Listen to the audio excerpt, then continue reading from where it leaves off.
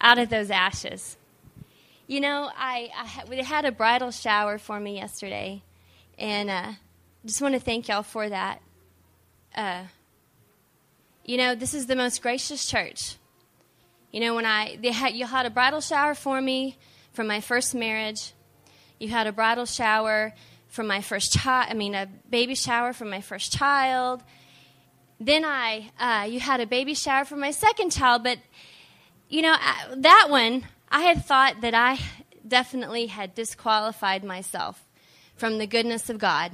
That was back when I was under the law, and I thought that way. But I definitely felt like I had somehow disqualified myself from the goodness of God, and then here comes this church giving me a baby shower. And then you give me another bridal shower. And, you know, some of you feel like you've been disqualified. And let me tell you, the only one disqualified is Satan. So you know that whenever you hear that, that's who's talking to you. You know, there's some that you think, but Lori, I keep doing the same thing over and over and over again. Still does not disqualify you. You know, repentance is not feeling bad about what you did or do. Repentance is not even telling God you're sorry.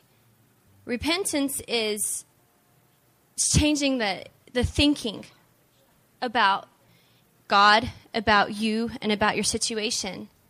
So if you find yourself in a situation where you keep doing the same thing over and over and over again, and you feel completely disqualified from God's blessings and His goodness and His forgiveness, what you pray is, Holy Spirit, change my thinking. Because once you have the right thinking about God, about His love, about His grace, about yourself, and about your situation, then that stronghold will start to crumble.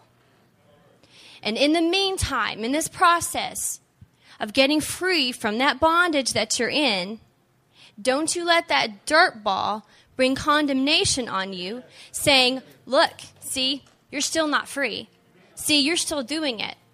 You're supposed to repent, and when you repent, you know, you're supposed to change automatically. Don't you let him bring that condemnation on you.